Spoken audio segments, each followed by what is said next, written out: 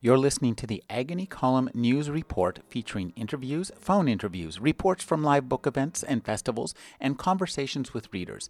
You can find additional news, interviews, book reviews, and more 5 days a week at the Agony Column website at trashotron.com/agony.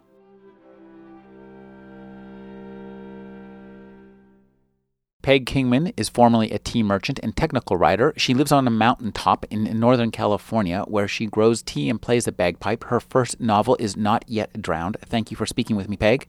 My pleasure. Thanks for inviting me. Peg, this is your first novel, and you come out of a technical writing background. Clearly, there's some sort of connection. Could you tell me when and where and why and how you first started writing fiction? I've been attempting to write fiction since I was about 20. I've made, several previous stabs at what eventually turned out to be this novel. This novel, Not Yet Drowned, is a mystery set in Scotland and India. And it seems to me, looking back on it, that I have been trying to write this novel for nearly 30 years now. I've tried to write romances set in Scotland. I've tried to write mysteries, and I've tried to write serious novels set in India. This novel is all three of those rolled into one.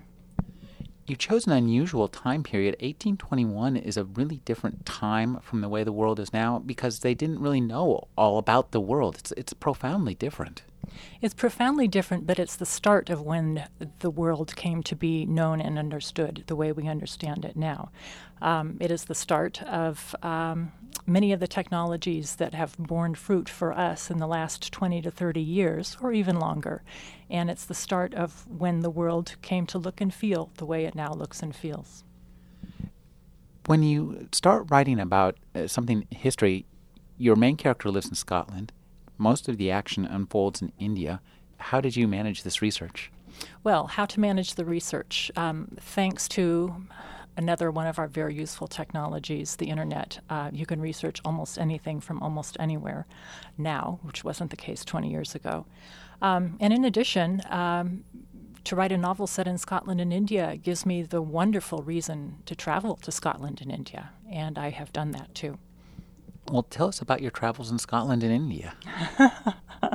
Well, I was thinking as I drove into town today about the architecture that I admired so much in Scotland. Edinburgh's New Town is exactly the same architecture that I saw and admired in Calcutta. They were built at exactly the same time by the same architects, affected by the same aesthetics. And it was just so interesting to see what those buildings look like now in Edinburgh and what they look like now in Calcutta.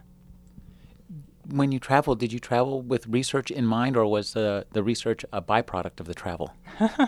No, the research was definitely my first and foremost reason, particularly when I went to India.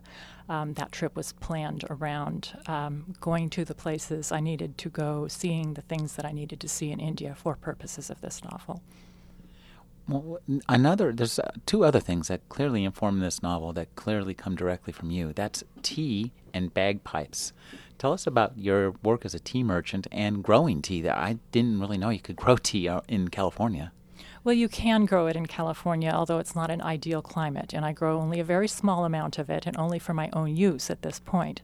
But I was very excited during the time when I was a tea merchant some years ago to come across a source for tea plants.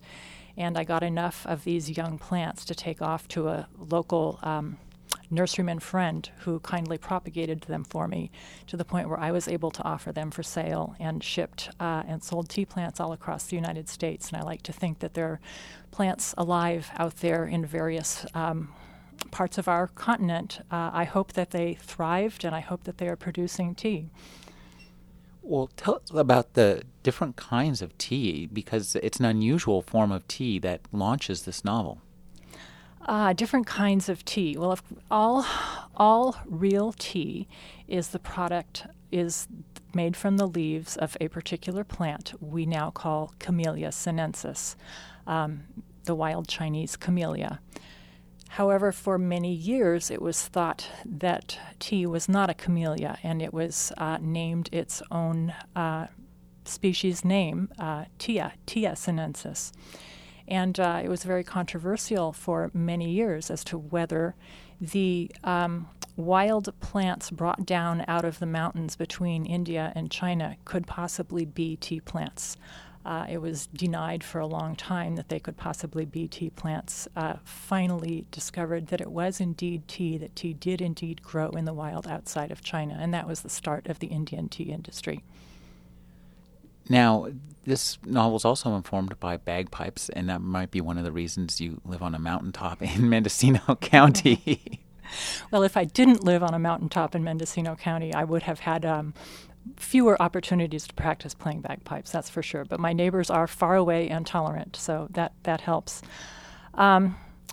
This novel is about bagpipe music. I'm not sure I can even explain in any intelligible way why bagpipe music and tea both had to be in this novel, but they were both operating powerfully in my life at the same time, and the story that came to me seemed to want to be the same story, and it seemed to me that I had no choice but to put them into the same story, and as things worked out, I think that was the right choice, but I still don't know why. Well, tell us a little bit about the story, how it unfolds. It's really got a fascinating beginning. I'm not sure I can tell you how it unfolds without spoiling it, but I will tell you a little bit about the fascinating beginning. We have a young Scottish widow in Edinburgh in 1822. She's there with her deceased husband's young daughter from his previous marriage. And in addition to her husband having died in the previous year, her twin brother has also died in India.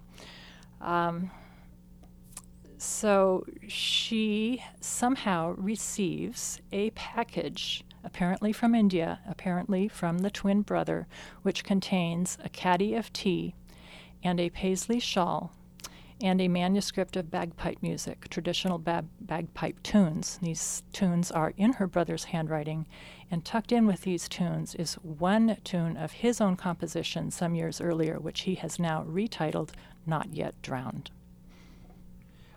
One thing that fascinates me about this novel is your willingness to kind of combine different genres, history, mystery, and romance. What made you think those all would go together? What made me think they would go together? My own life experience, perhaps. They're all part of life. Tell us a little bit about just writing this novel. You said you've been working on it, in a sense, for 30 years. When did you start writing this novel that we see right now?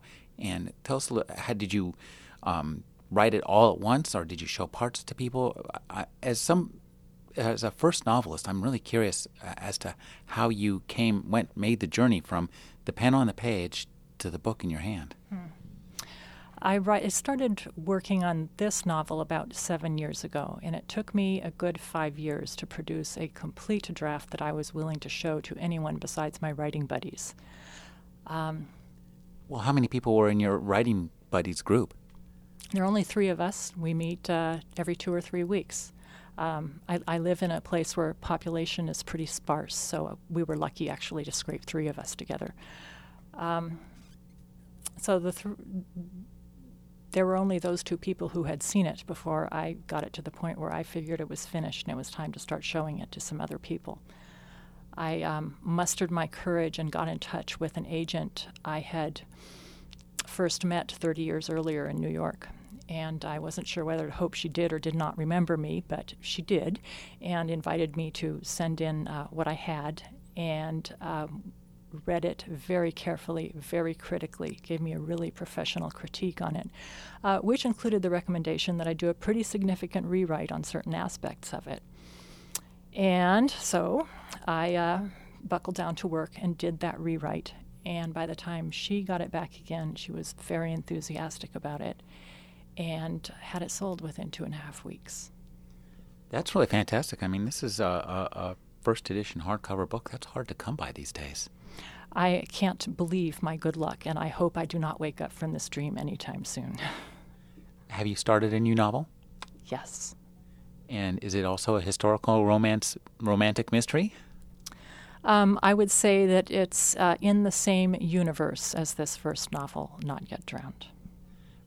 Well, now that's an interesting way to put it. Does that mean that we're going to see some of the same characters? Is it something of a sequel, or is it just in the same time zone?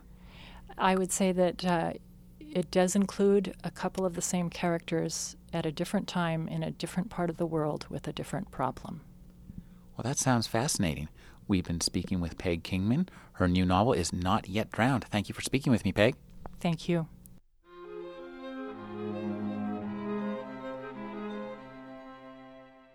You're listening to the Agony Column News Report featuring interviews, phone interviews, reports from live book events and festivals, and conversations with readers. You can find additional news, interviews, book reviews, and more 5 days a week at the Agony Column website at trashotron.com/agony.